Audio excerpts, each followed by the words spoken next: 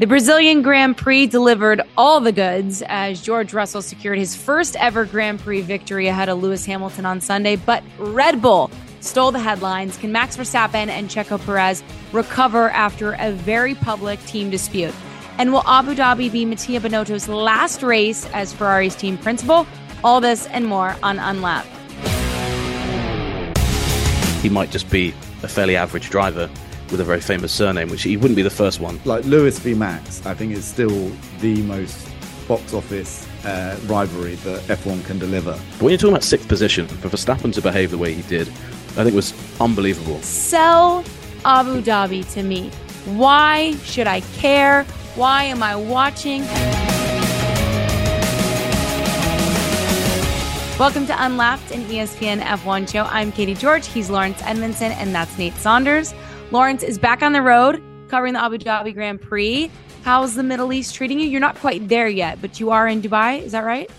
Yeah, I'm staying in Dubai. I'm actually staying here for the whole week. So Abu Dhabi and Dubai are both in the UAE, but they're quite separate, about 45 minutes on a motorway separate, or highway, I should say, for American listeners. So yeah, it's that every day for me because F1's popularity, we've noticed it in a lot of places we've gone to, means that hotel prices are just through the roof. And Abu Dhabi is no exception. I think a lot of people saw last year's Abu Dhabi and they thought, wow, we're going to get another epic finale to talk about for centuries of Formula One listeners. But yeah, no, sadly it's not the case. We have the title wrapped up, but all the hotels in Abu Dhabi are booked up. So I'm out in Dubai, which I imagine is still very pricey, by the way. But Nate, you're at home. I'm curious, do you get jealous not being on the road, or do you actually like some downtime at home? I do like the downtime until I'm in a few group chats with people, until everyone gets there, and then you suddenly get FOMO. You know, you're like, oh, I should be out there. And Abu Dhabi is always good fun. You know, it's got that kind of end of school vibe to it. And just as a side note for people listening, Lawrence and I have covered F1 for a long time. It's the scene of one of Lawrence's best pranks against me. My first time I went to Abu Dhabi in 2016. Really? We kept driving in. And Lawrence kept saying to me, yeah, it's really hot out here in the desert. I was like, I know, like this car is boiling. Didn't realize Lawrence had kept turning my my car seat to full. So I would get to the circuit and I'd be like, I'm so warm. And I only realized, I think, on the drive back after like the Saturday. And this is like 5 days in. So yeah, for some reason that just popped into my head when we were talking about it. But I've only been there 3 times. I've seen 2 title deciders and 1 dead rubber. And I can say that the 2 title deciders obviously were infinitely better. The one that didn't have anything riding on it. I feel like Abu Dhabi as a venue does need that kind of hanging over it. But I don't think that will detract from this weekend. There's enough going on that there's various storylines. And weirdly, last time I went to one that didn't have a championship, we spent half the weekend saying goodbye to Fernando Alonso. And then he turned up again 2 years later. So I think Vettel's will be more final this year. But yeah, that's one of my memories of that place. Was that just your way, Lawrence, of welcoming him to the grid? Yeah, I mean, it was you got to make fun, haven't you, on these long car journeys into the it's obviously stuck with me, so and it's kind of thing which you do every now and again. You think, they'll notice, but Nate was just there cooking away, like kind of sweating a bit and turning the aircon up, like it's this bad, isn't it? This is really bad. So good. I mean, who has heated seats in the desert? I mean, it seemed a bit necessary. And I think I haven't owned a car for a while, so I was kind of naive that cars just all had those in now, I think. So I didn't even think to check. So it was definitely a learning experience, that race. Now you always check when riding car side. Yeah, 100%. If I'm in the car with Lawrence, I'm like constantly pushing that button. Like I don't want the heat on. All right. Remember, if you're watching on YouTube, like this video, leave a comment on what you want to see more of. And don't forget to just subscribe to ESPN for more F1 content. And if you're listening, hit us with a 5-star review wherever you get your podcasts. Let's get to what everyone came for, shall we?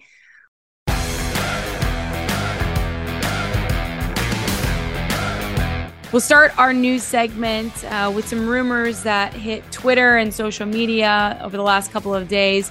Some were saying that Mattia Binotto was out as Ferrari team principal. Scuderia Ferrari actually came out and made a statement that those claims were false, although they didn't necessarily give a rousing statement that he was going to be team principal in the future. So I'm just curious, Lawrence, what did you make of the rumors that we saw and then Scuderia Ferrari's statement that they put out following it? Yeah, so Mattia's job has been questioned for pretty much the whole season. Really, we saw earlier this year how Ferrari had a car that looked like it was capable of winning a championship, yet here we are in Abu Dhabi and there's they haven't been in the battle since really mid-season. So you can understand where these rumours came from. Ferrari have always been quite protective of Mattia over this period. But these stories, which came from legitimate, good Italian publications, and that's usually where the news comes from around Ferrari first. It's usually from the likes of Gazzetta dello Sport, who had published a story around it. And so we thought, this looks like it. And the rumor was that Fred Vasseur, who's the team boss at Alfa Romeo, was going to come in to replace him. And that also made a certain degree of sense, because Fred's unlikely, although it's not certain, to be kept around when Audi come in 2026, because they're likely to bring in their own people and want to do things their own way. So it would make sense for very talented, very knowledgeable, very good team principal to make a step from a midfield team up to a big team like Ferrari. So it kind of, things were falling into place, and then this Ferrari statement came out, and it didn't come out immediately. The story kind of cooked away for a day or two, and then they came out and they said, in relation to speculation in certain media regarding Scuderia Ferrari team principal Mattia Binotto's position, Ferrari states that these rumors are totally without foundation. So, that's fairly strong. It's saying that the stories out there, they are saying are not true. But a lot of the speculation was around a January swap in terms of when Fred would take over. So we've seen this kind of thing before, where we've had denials from teams and then eventually something happens. So I don't think we can rule it out. And again, just because of the way Ferrari season's gone, there would be a certain logic in making changes at the top. But I think, it'll be interesting to see. And Mattia hasn't actually been around. I wasn't in Brazil, but he wasn't in Austin because he was unwell. And then he didn't make the trip to Mexico. Again, I presume because he was unwell. I'm actually trying to chase an interview with him at the moment. So I'll be down at Ferrari tomorrow trying to understand what's going on. So we haven't seen him for a few races either, which obviously always feeds speculation like that. So, we'll wait and see. But the stories when they first came out were believable, certainly. I think the Vasseur part of it's quite interesting as well, if that's where Ferrari did go. I think it's been quite clear that Leclerc's been pretty upset, to say the least, with how things have gone recently. And obviously, Fred's pretty well regarded in the paddock and was Charles Leclerc's team boss in his rookie season. So to me, that appointment would make a lot of sense from Fred's side, but I think from the Charles side as well. If you're trying to bring back your superstar driver kind of from the brink, there were some rumors of, him talking to Toto and stuff like that, which, didn't seem to have much basis to them, but I feel like got out there for that exact reason, is to kind of remind Ferrari, like, hey, like, I can go talk to other teams if I need to. And it's interesting because I think I get the impression from some conversations, with other team bosses in the paddock, that there's been a feeling that John Elkann, who's Ferrari president, has been trying to get rid of Binotto for a while. And maybe the issue Ferrari have had is not so much the getting rid of Binotto, but it's who actually replaces him. Who do you actually bring in? Ferrari, obviously, with Binotto, his whole thing was he was promoted from within. And I think the feeling seems to be that as much as Ferrari want to do that, and they want this kind of homegrown success story, right, I think they've realized that actually that's pretty unlikely. I think one thing that's actually pretty interesting when you look at Ferrari is the dominant spell of their history, of the modern era, was when obviously Schumacher was dominating, but you had this great international team of people there. You had Schumacher, who was German, you had Jean Todt, who was French, and you had Ross Brawn, who was English, and you had Italian guys there working with it. But the big guys, the big guns within it, were all not Italian. I feel like since then there has been a shift in Ferrari to be like, we want an Italian to lead the way into the future. And I'm not saying Italian people can't do that, but I don't know who else would replace Binotto as a like for like replacement, who is Italian. And I think that's been the issue. So Vasseur would be sensible. I'm not sure whether he'd be a long term solution or like a stopgap between Binotto and somebody else.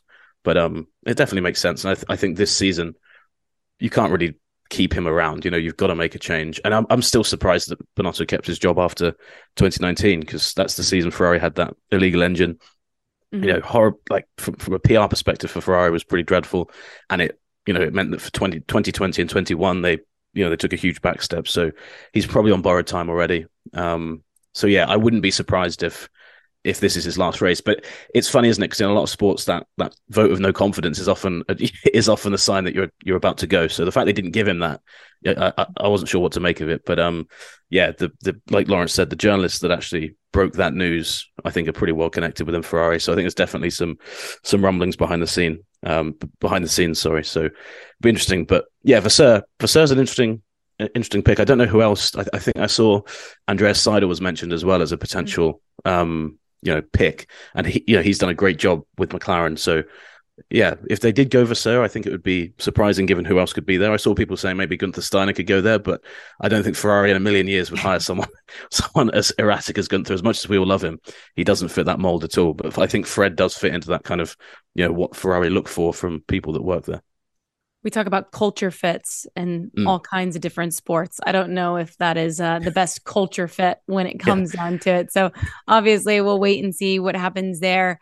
We've been waiting for the last domino to fall in terms of drivers and which seats that they will fill. I got to believe that Nico Hülkenberg and Haas are closing in on their deal and possibly getting ready to make an announcement. What do we know there? Yeah, so I think when a lot of people listen to this, the news will have been confirmed. So Thursday morning, we expect that to be done from Haas. And obviously, that's been news that I think people have been expecting for a while now. Schumacher out, Hülkenberg in. Schumacher's future is really interesting because, where he goes next, hopefully he stays kind of in the orbit of F1. Maybe he goes to Mercedes in a reserve role or something. But Hülkenberg coming back. I mean, Hülkenberg's career is pretty remarkable when you look at it. He's been in, he's been out. He kind of, in 2020, he was that kind of fairy tale kind of super sub story, which, was actually kind of great to cover in the middle of that pandemic. And then, I always forget he did 2 races this year. He did those 2 races for Aston Martin, but it was just kind of a really underwhelming performance because of where that car was at the time. So he's probably made a smart call in the long run to stay in F1, because I think a lot of drivers, when they leave Formula One, they lose that kind of that long-term seat. They go, okay, I'll go race somewhere else. And I think as soon as you do that, you kind of close a lot of the doors, the opportunities that are open to you. And he's kind of kept himself there. He's kept himself testing cars. He's kept himself in the window. I think he's had over 180 race starts. Of course, the famous stat with him is he's not been on the podium. But in terms of experience, I think he's probably the best option that was out there, for Haas. If you look at, the people they were talking to, I mean, I don't think Danny Rick was ever a serious candidate there. So if you take him out of the mix, all the drivers Haas could have had, I think he was clearly the best option in terms of experience and kind of pedigree. It's a shame, though. I know Lawrence and I have talked about Schumacher before, and it is a shame because you always want to see a young guy given that chance. But I just think with Schumacher's crashes this year, I just don't think Haas could make any other call, especially in the cost cap era. You can't have as many big crashes as Mick had, and then he had those. I think it's two races he finished in the points. So mid-season, it seemed like maybe he's going to revive things. But it's a classic lesson to any rookie in Formula One or any young driver that you've got to be good when the car is good, because Mick's performances have improved as the car has got a bit worse. That's not to say the car hasn't been there. Obviously, it took pole position on Friday last week. But I think Mick has improved and the car's gone down, and that's worked against him because he's not been able to score those points that Kevin did at the start of the season. And ultimately, that's kind of hurting them in the long run. It was such an awesome start for Haas in Brazil on that Friday. I mean, what a moment, what a great drive by Kevin Magnussen. Lawrence, what do you make of the team's decision to try to go for a more veteran, kind of steady, consistent performer as compared to sticking with a young, somewhat proven talent? Yeah, well, they turned full circle because, they were meant to have at the start of this year Mick Schumacher and Nikita Mazepin, both in the second year in Formula One, having had them as rookies together last year. And I think they've learned their lesson. I think they realised that, if you are right at the back of the grid, like they were last year, then perhaps it's not going to make a difference. Your driver, just cannot overcome the performance deficit of the car. But as soon as you're in that midfield, there's points to be scored with drivers who are on it. And, Kevin is a great example of that. To get that pole position lap in Interlagos, when you had all the other cars out on track, only one of them was on intermediates. That was Charles Leclerc. The rest of them were all on the soft tyres that Kevin had on. Yet Kevin in that car was able to beat them all. And that was a real kind of standout performance, not just for Kevin, but also for Mick, who had gone out in Q1. And I think this is one of the reasons that has to look at it. Okay, there's been the accidents, there's been the crash damage. That is hard to justify when you're a driver in a team without a huge budget.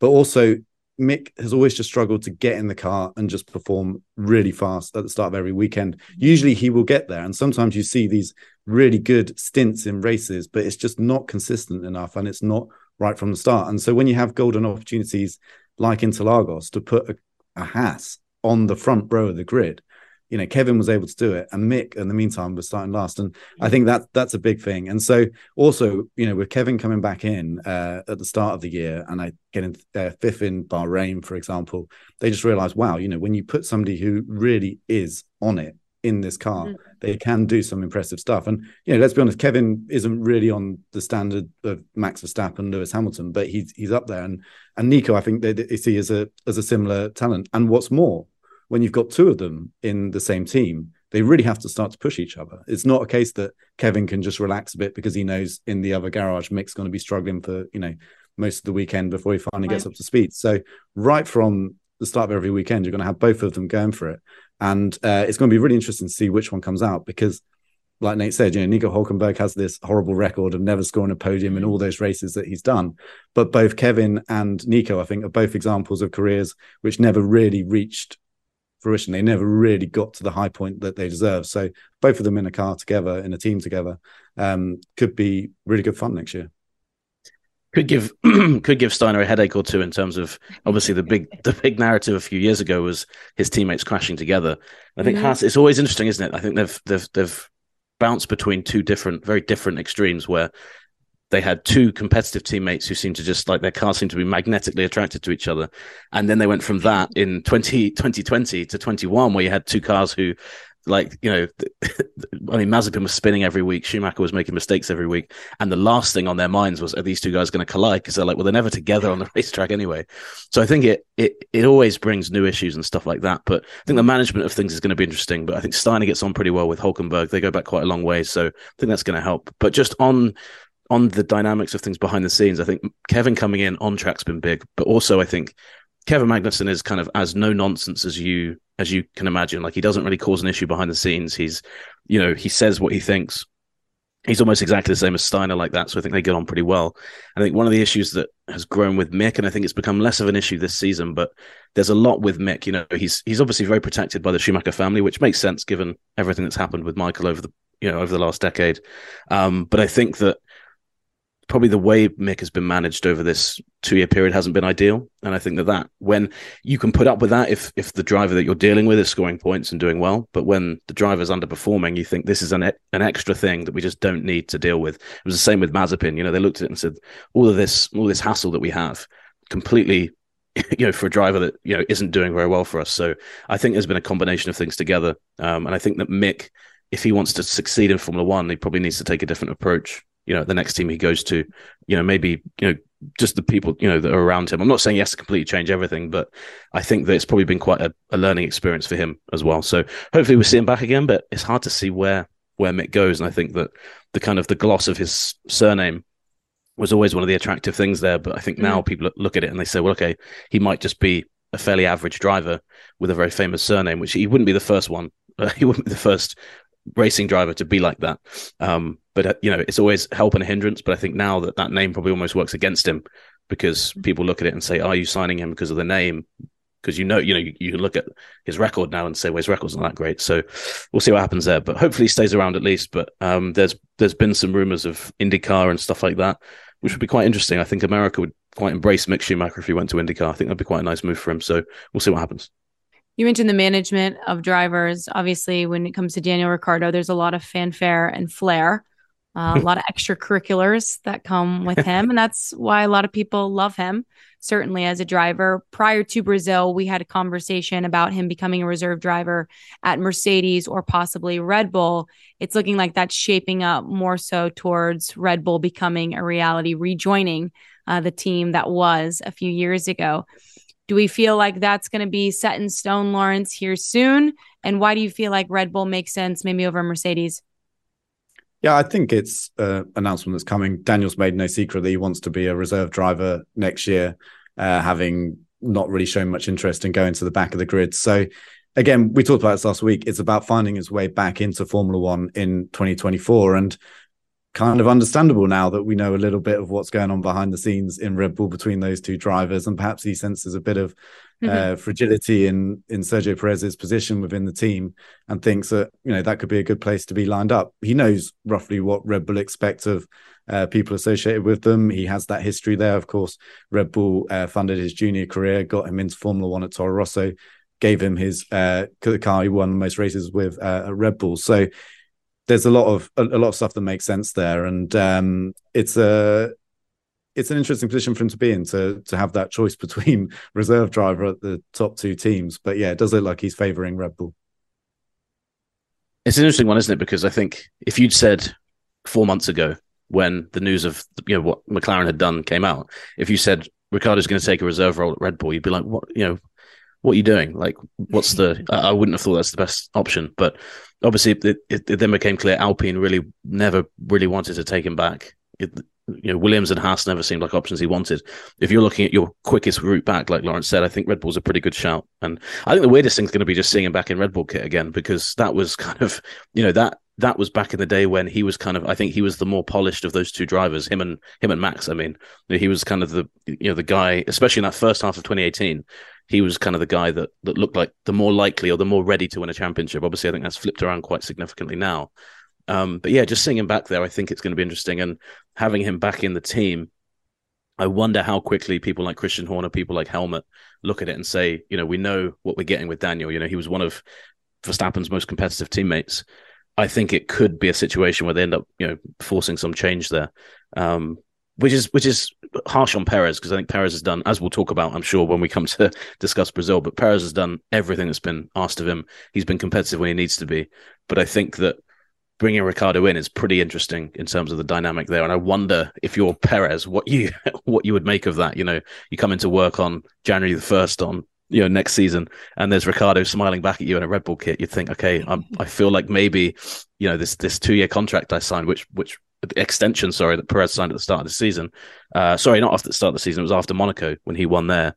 I think that there is a feeling on the Ricciardo side that contract isn't set in stone for 2 years. I think that's the only reason you'd take this reserve kind of role. So very interesting. And I think that it's going to give, unfortunately, Red Bull don't like answering repetitive questions about their drivers, but it's going to give an easy question for us every race, because every time Perez does badly, every time Pierre Gasly was doing badly in 2018, every time Albon was struggling, the question was, who's replacing him? Because you guys are hemorrhaging points here.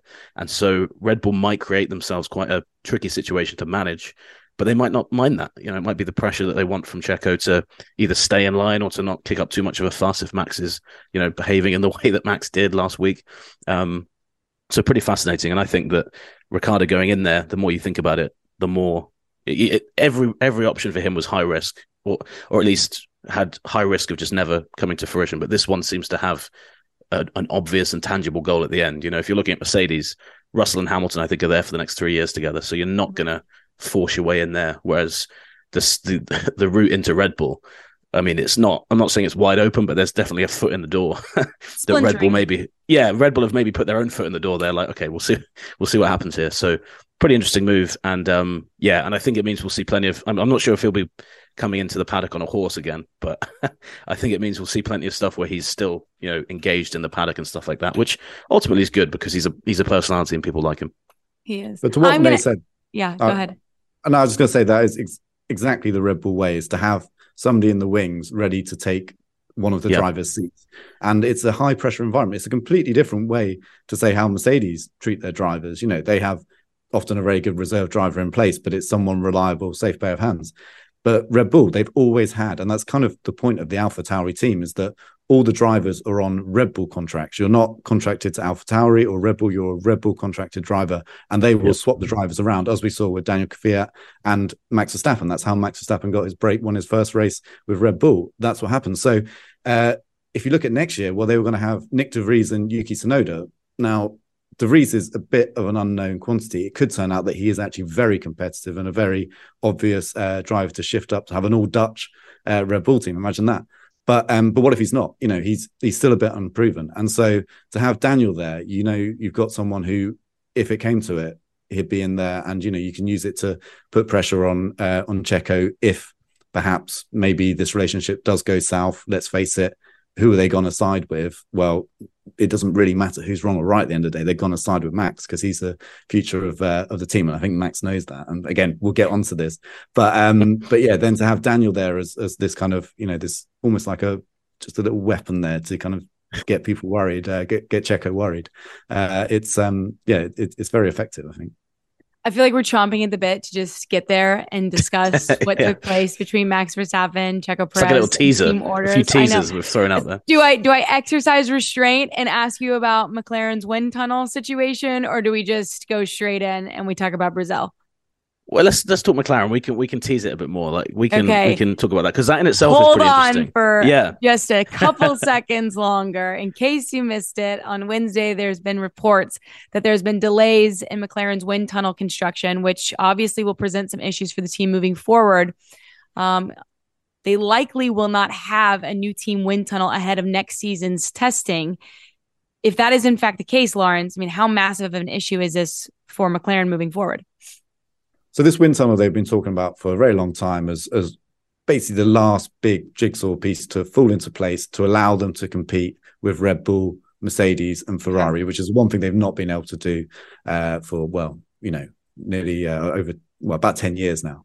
So this is what they wanted. At the moment, they're using the Toyota wind tunnel in Cologne. It actually means that there was a wind tunnel within the McLaren Technology Center, their factory, which was the state-of-the-art thing when it was first built, but has slowly kind of gone out of date, and they really needed to start from scratch for a modern F1 car. So that's what they've done, but it does seem it's been delayed a little bit. We knew it had been delayed somewhat by the pandemic. There's now reports that there's further delays, and really all it means is that the team, as it's been developed under James Key as their technical director, and everything that he wants to have in place and the people he wants to have in place, it's going to take a little bit longer to get that all together. Because even when this wind tunnel goes on stream, when it first starts working, there's no guarantee that you're going to be getting brilliant results out of it immediately. These things do take a bit of fine tuning and a bit of time. And of course, then the trickle down effect for it to actually result in performance on the car takes time as well. So all of it is just kind of slightly delaying all of these big promises that McLaren have had for a very long time about going back to the front of the grid. And I would love to see it.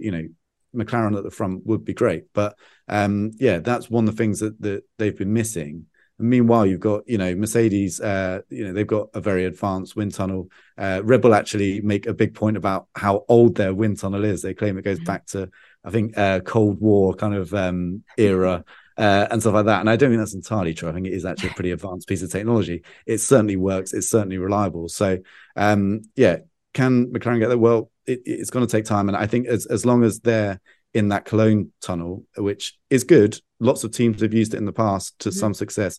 But as far as I know, no team's ever won a championship running out of a rented wind tunnel. It's usually something, you want to have on your own property, certainly not for many years in modern F1. So I think it's a crucial part of getting McLaren back to the front, and it just sounds like it may take a little bit longer than they wanted. Yeah, that Christian Coldwell comment, I feel like he said it once and then was like, that's quite a good line. I keep saying that because we've heard it like 6 times in the last 6 races.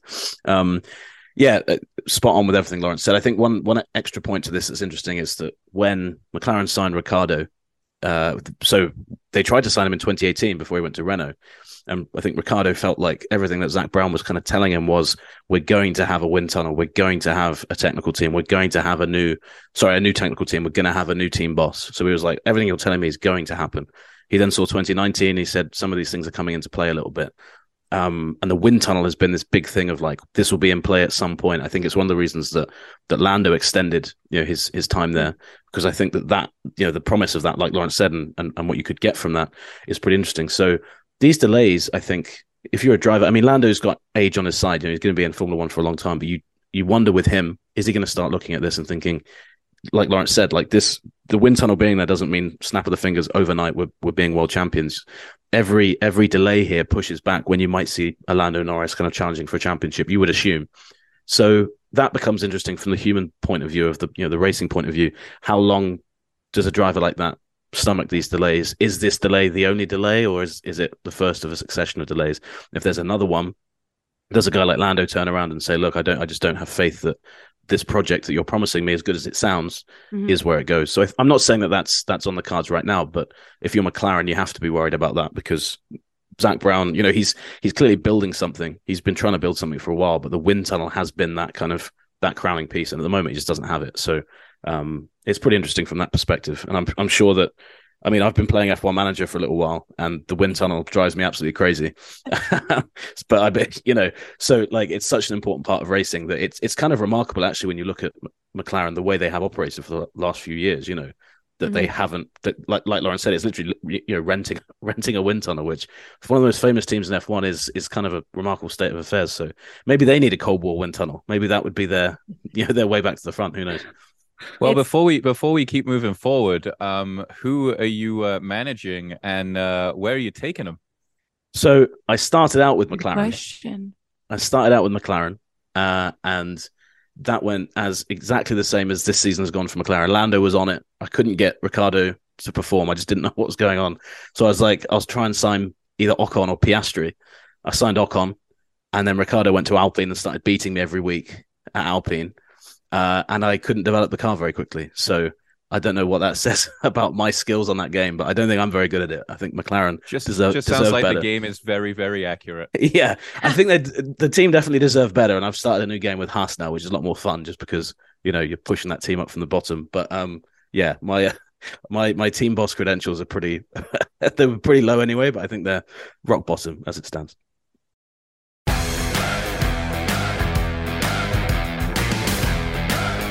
There's going to be moments when it's awesome being a team boss, and there's going to be moments like we saw in Brazil where you're like, what do I do? Why am I doing this job? I've got to deal with this again. This podcast is proud to be supported by Jets Pizza, the #1 pick in Detroit-style pizza. Why? It's simple. Jets is better. With the thickest, crispiest, cheesiest Detroit-style pizza in the country, there's no competition. Right now, get $5 off any 8-corner pizza with code 8SAVE. That's the number 8, SAVE. Go to jetspizza.com to learn more and find a location near you. Again, try Jet's signature 8-corner pizza and get $5 off with code 8SAVE. That's the number 8, SAVE. Jet's Pizza. Better because it has to be.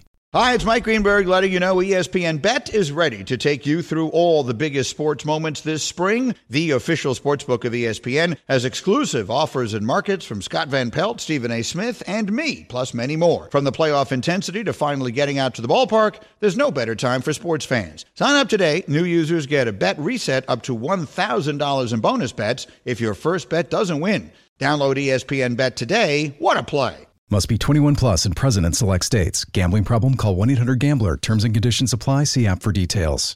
George Russell, kudos to you. Excellent drive, getting his first Grand Prix victory. He was so emotional. You knew it meant a great, great deal to him. It felt like he was due at some point just based on how consistent he's been throughout the entirety of this season.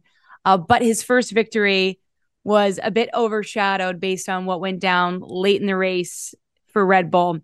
Max Verstappen overtakes his teammate Sergio Perez. Max Verstappen, as everyone is aware, is already a 2-time world champion.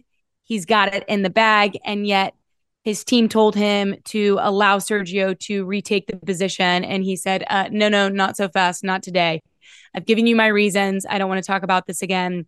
And I think F1 fans everywhere were pretty shocked that he wouldn't allow Sergio Perez to advance in the race when Sergio Perez, quite frankly, has given a lot to Max Verstappen through the years. He has been a great teammate, a great support system, and he's done his job. I mean, we can go through the list of different races where he's defended well. He's done his job, taking fastest lap from people to help. And I was shocked by it. I'm curious to hear what you guys thought when it went down and he did not allow his teammate to pass in that moment late in Brazil. Definitely shocked by it. And I was more surprised and kind of taken aback by the Verstappen radio message, to Red Bull. And just what that says about that team and the way it's run and the position that Verstappen has within it. You're absolutely right, Katie. I mean, if you were looking right now at like the perfect teammate for a world champion to have, Perez has ticked every box that you need. He gave up a win in Spain that he clearly didn't want to do, but he did it. He's not been super competitive all year, but I think he's certainly stepped up this year at points when maybe he didn't last season. But yeah, like there's no issue that Verstappen can have on that front. If this was for a win, I think that the conversation would be very different. You'd say like it is always difficult to tell a driver to give up a Formula One win, but when you're talking about 6th position, for Verstappen to behave the way he did, I think was unbelievable. And I'm surprised. I think we can dig more and more into this, but the Red Bull have always been really annoyed. Like Christian Horner gets really annoyed when people suggest that he's actually team boss of Team Verstappen. He says that's absolutely ridiculous. But Red Bull can't deny that at all now. You cannot stand behind and say that we favor both drivers equally, because not only did Verstappen do that, within half an hour of that happening, they had a debrief behind closed doors. Horner came out and said everything's fine. Max is going to support Checo in Abu Dhabi. And I thought, well, hang on a second. It doesn't matter if he's going to support him or not in Abu Dhabi. He's just shown the respect he doesn't have for his teammate. I think that Red Bull hope that, Perez will finish second and Verstappen will have a chance to redeem himself. But Verstappen showed that he does not have a basic level of respect for his teammate, and he doesn't have a respect for his team. Let's not forget, Verstappen's been fantastic this season, but that car has also been amazing. Red Bull have given him that car. They've given him his break in Formula One. Christian Horner has been Max Verstappen's biggest advocate, and to do that to the team is so disrespectful. You've basically, and I think it made Horner look super weak as well. I think you don't feel like Horner has really that much grasp over Verstappen in that situation. The more you read about it, the more you feel like, well, Helmut Marko's the guy who calls the shots in terms of what happens with the Verstappens. And I think that historically, it's clear that Marko has done anything he can to keep the Verstappens happy. Now, from a race team perspective, that makes a lot of sense. Verstappen's very, very good, but there's a line for any driver. It doesn't matter how good you are. You can't let your driver do that. You cannot. And I'm surprised that they spoke behind closed doors. It doesn't seem like Verstappen really got a big telling off. And I don't think that we should overlook that point, because I think the fact that Horner was so contrite about it, not contrite about it afterwards, was so kind of unmoved by it afterwards. He said, "Oh well, it happened. We talked about it, etc." If that had happened at Mercedes, I think Toto Wolff would have been apoplectic with it. I think we've seen Wolff really, it's funny actually, Katie, you mentioned that Russell's race got overshadowed by the Red Bulls, because Verstappen's first win in 2016 got overshadowed by the Mercedes drivers colliding in that race. And it's a bit different, a collision versus team orders, but for Mercedes back then, that was their drivers stepping over the line. They said, "You've disrespected us, you've raced too hard, we've given you the freedom to race, and you haven't shown each other or us the respect that we deserve." So you can't, it's comparing apples and oranges a little bit, but I feel like a similar response from Red Bull would have been justified. And I feel like the fact that we didn't see that shows that they feel like if they did that, Verstappen could turn around and say, well, good luck finding another driver, because I might go somewhere else, So really fascinating insight into it. And I think Verstappen had a lot of goodwill from fans this year. People looked at it and said, he had nothing to do with what happened in Abu Dhabi. Really unfair to tarnish his title win last year with that. The budget cap again, he's not the guy sorting out catering budgets or whatever. He's driven fantastically all year. And then, I felt all year like, man, we're not talking about how great this guy has been this season, how fantastic he's been. I actually kind of respected the stance he took on Netflix, because not a lot of drivers kind of speak as openly about that stuff as Max. And then in the space of 60 seconds, one radio message. And to do it to Checo as well, who I think most F1 fans like and respect and think, is a driver that has so much support. To do that to a driver like that, I think he's just undone all of that goodwill. So from a PR perspective, a bit of a nightmare. But I don't think he'll really mind about that. I think if people dislike him, I don't think that's ever been an issue. So from that perspective, I'm not saying Verstappen's going to lose sleep over it, but just really interesting how it went down. I don't know, because I think the reason he pulled back from the Netflix series is he didn't like the way that he was being portrayed as somewhat of a villain. A bad guy. Yeah. And true. I even took a step back, because watching it, you do get that sense, right? That he's a bit cold, a bit robotic, but also that's what makes him so good at what he does. And I took a step back and thought, well, maybe they are dramatizing this, or the way that they edit the show together, it's not an accurate representation. Lawrence, it doesn't get more accurate than radio messages. And I know that it's heat of the moment, and sometimes you wish you could take back what you say in those exact seconds, but nobody edited that together. I mean, that is as pure as it gets in that moment. And I think, as you heard Sergio Perez say after, he showed who he truly is. And now I don't know if Sergio regrets saying that, if that was heat of the moment, but I just don't think that this is something that is a good look for Red Bull whatsoever, Lawrence.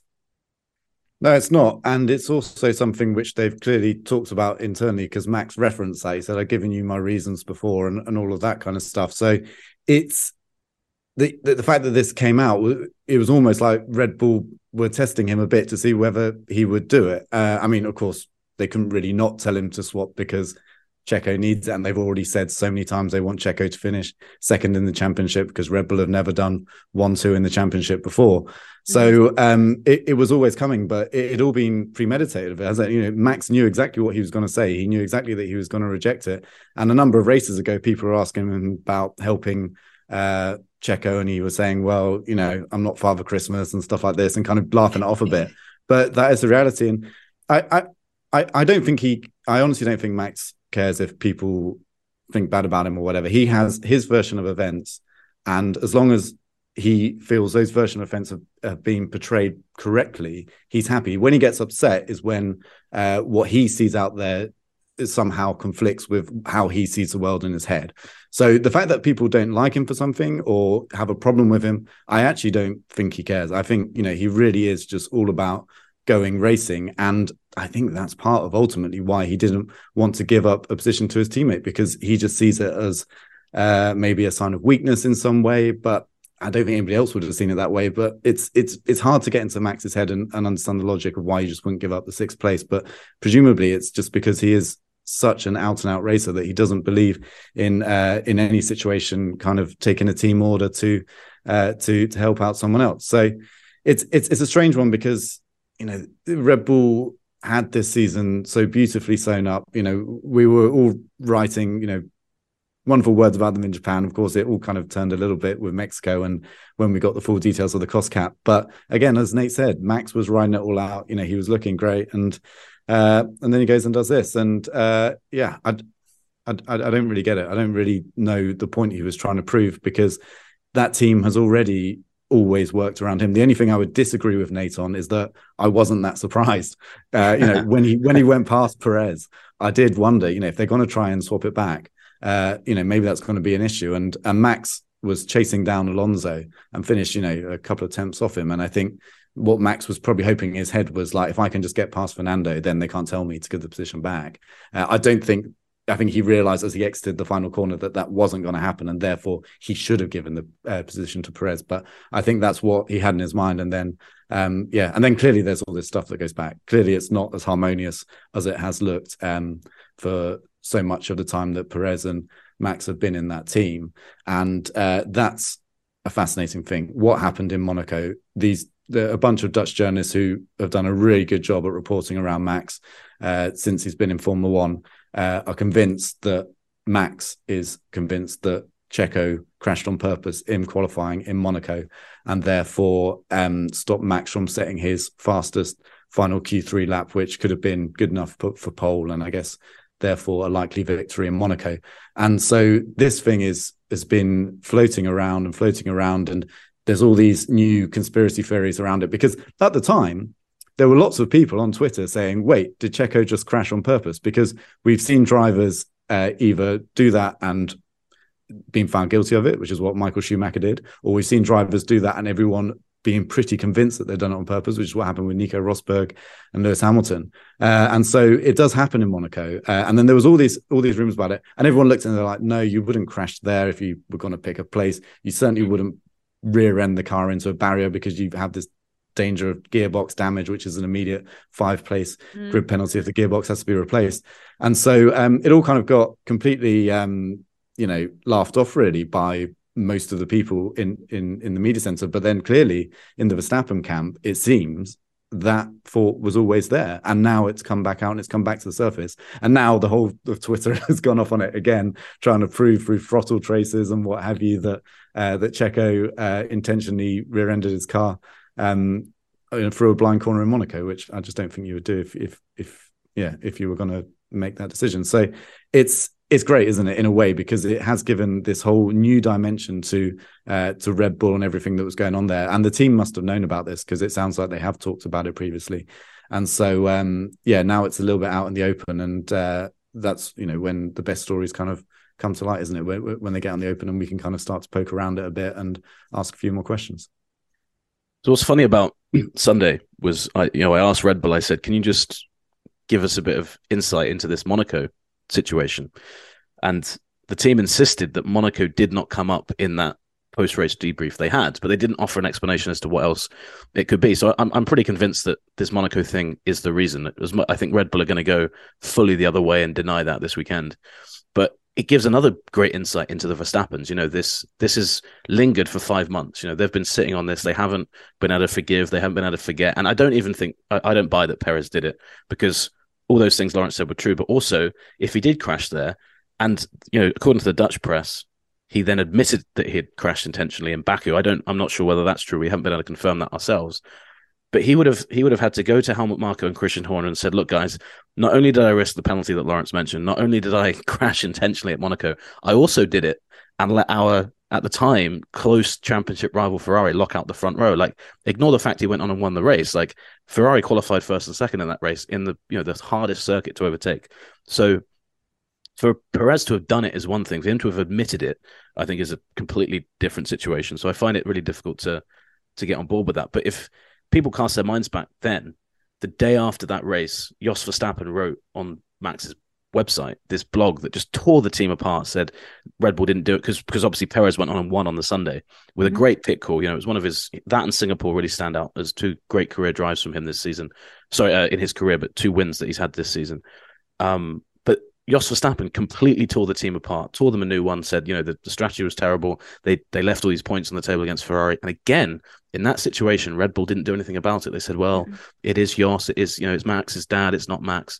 And so it's a fascinating dynamic there. And I think the big question now is whatever happens in Abu Dhabi, we'll see how it plays out. But next year, let's hope Perez is more competitive. Let's hope Mercedes and Ferrari are more competitive. If there's a situation next season where, Perez is in front of Max and Red Bull say, Checo, can you let Max through? If I was Perez, I'd turn around and tell them where to go. I'd say, no, he showed me what he thought of me last year. I'm not doing that. And whether that would cost him his job or not is a different question. Maybe that ultimately in his head is say, if I do this, I probably won't stay around, which is what we talked about with Ricciardo. So that's why him being there, maybe, there's a different element to it. But yeah, it's just set up such a needless thing for them next season. So I'm stunned it's happened. And yeah, I mean, it does give us a good talking point for the final race, because otherwise, sometimes at this point in the season, you don't have anything to talk about. I'm sure for Toto Wolff, he was a bit annoyed that we spent all that time talking about Red Bull. But yeah, just really fascinating. I can't think of a comparison in other sports where something like this has happened. I know there was this Ronaldo interview this week with Man United, but that no other sport compares. That's why I think that even that is like that's in a controlled environment. This was in the middle of competition, a driver or a competitor ignoring their team, and giving a pretty flimsy reason for doing so, which unbelievable. And then you had on the grid another driver asking for team orders and the team saying, no, you need to stay put. You need to stay in place, that being Ferrari. There's so much that took place. Fernando Alonso obviously made some spicy comments about his teammate, Lewis Hamilton. I mean, we're not even talking about the fact that Lewis Hamilton and Max collided on lap 7 and Lewis works himself back into a podium finish. So just of all the things that you saw take place before we get to Abu Dhabi, what was 1 or 2 other takeaways you had from Brazil?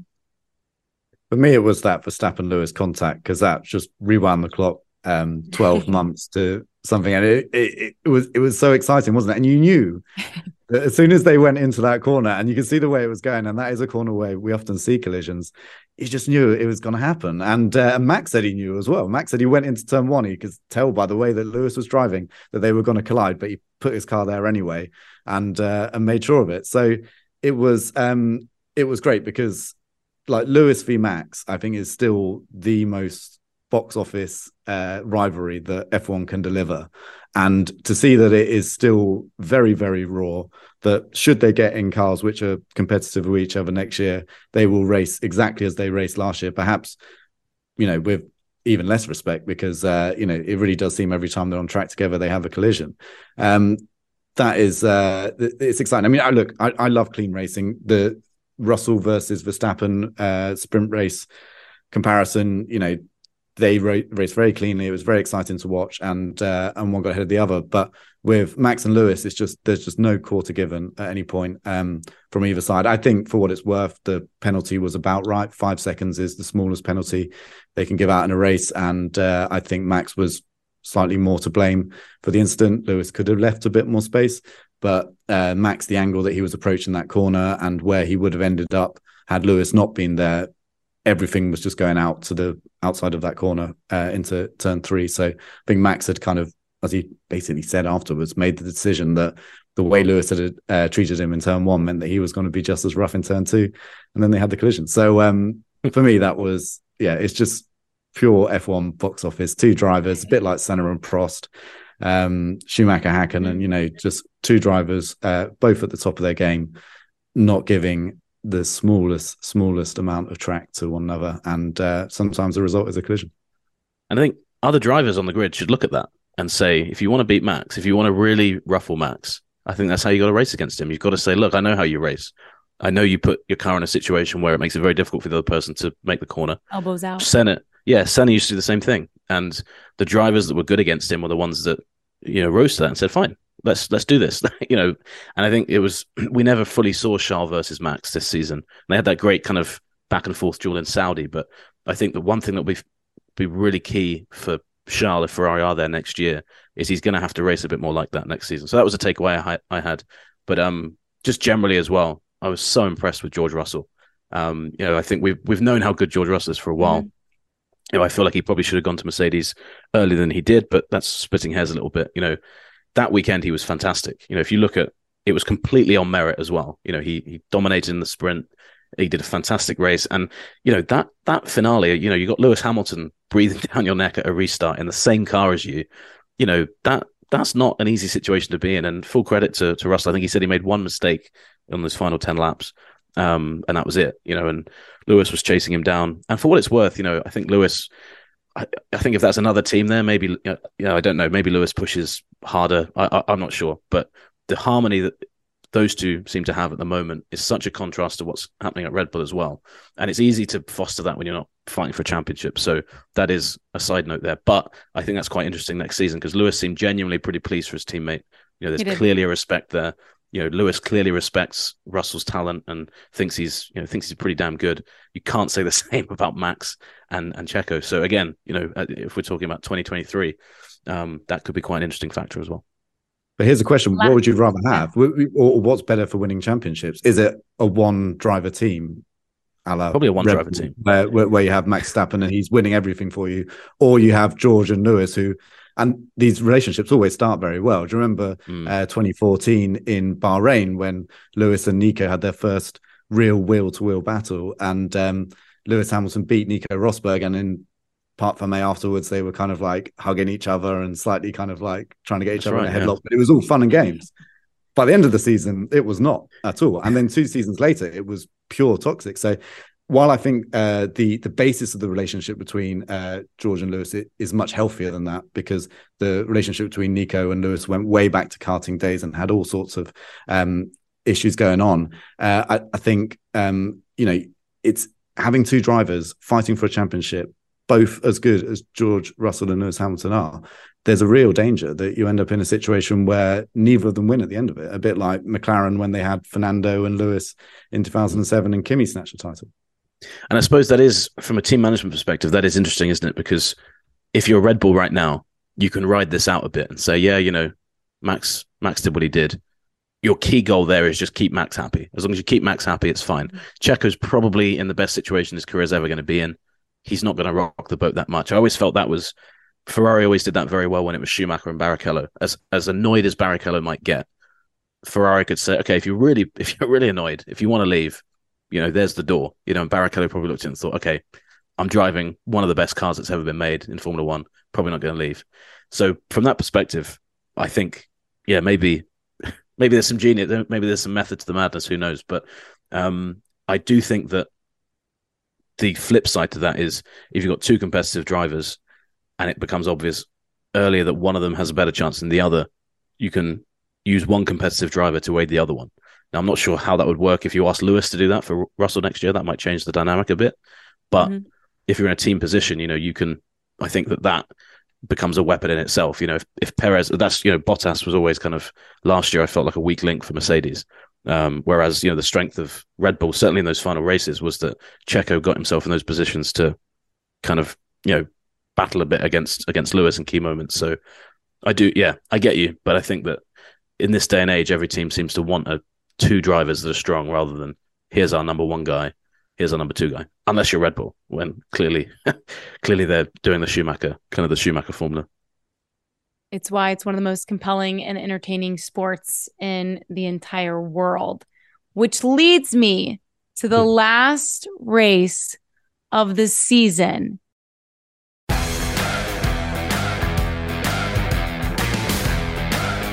I think it's likely that we are let down because we are never going to see something quite like what we saw a season ago. So Lawrence Edmondson, if you will, sell Abu Dhabi to me. Why should I care? Why am I watching? What's still at stake? What are you looking for in the final race of the 2022 season? Okay, yeah, that's tricky because I have come to this race a lot of times and wondered quite what I was doing here. But if there is a title on the line, then it's good. And we don't have a title on the line, but we have, I guess, what is quite literally the next best thing, which is second place on the line between Checo and Charles Leclerc. And of course, no one was really that excited about it. It was hard to tell if the drivers were actually that excited about finishing second in the championship. But now we've had this other element thrown in there with the Perez and Verstappen issue in Brazil, and then of course also that Ferrari didn't swap their drivers there either. That kind of makes it interesting, I think, because Sainz, who's on very good form at the moment, got a podium in Brazil, could quite conceivably be ahead of Charles on Sunday, and the same with Red Bull, and seeing how they kind of work that to their advantage will be interesting. Plus, let's not forget, we've just had Mercedes win the first race this season that they've won. You know, after 8 years of dominance, they were absolutely nowhere at the start of the year, and they've got themselves back. And if they can finish the year on 2 wins, I think it'll be much harder here because the track doesn't really suit their car. But if they could do that, imagine what that would say about their chances going into next year. So there's still stuff to get excited. If there's a Formula One race on, there's always stuff to get excited about. But there are a few little kind of background stories going along that I think will still make for an interesting weekend of racing. And let's not forget as well, last race for Mr. Sebastian Vettel, last race for the foreseeable future for Ricciardo, last race potentially for Mick Schumacher. I keep forgetting as well that it's Nicholas Latifi's last race, so shout out to Latifi at the scene of one of his most famous moments when he became a Red Bull. He got Red Bull for life, as Christian Horner said afterwards, for what happened last season. So yeah, I think the Vettel one will be, hopefully he gets a good, just a good, strong, clean race out of that. But that will be bizarre, seeing Vettel get out of an F1 car for the last time because, he's been around for so long and he's done so much. So yeah, I was wondering the same question. What is riding on this weekend's race? I personally don't get that excited about the battle for second, but I think I don't know. I don't know whether there's a way F1 can ever make these things more interesting. Obviously, when you look at soccer, you have European qualifications, stuff like that. You really don't have the same thing riding on it. And as much as people try and push, the column two money.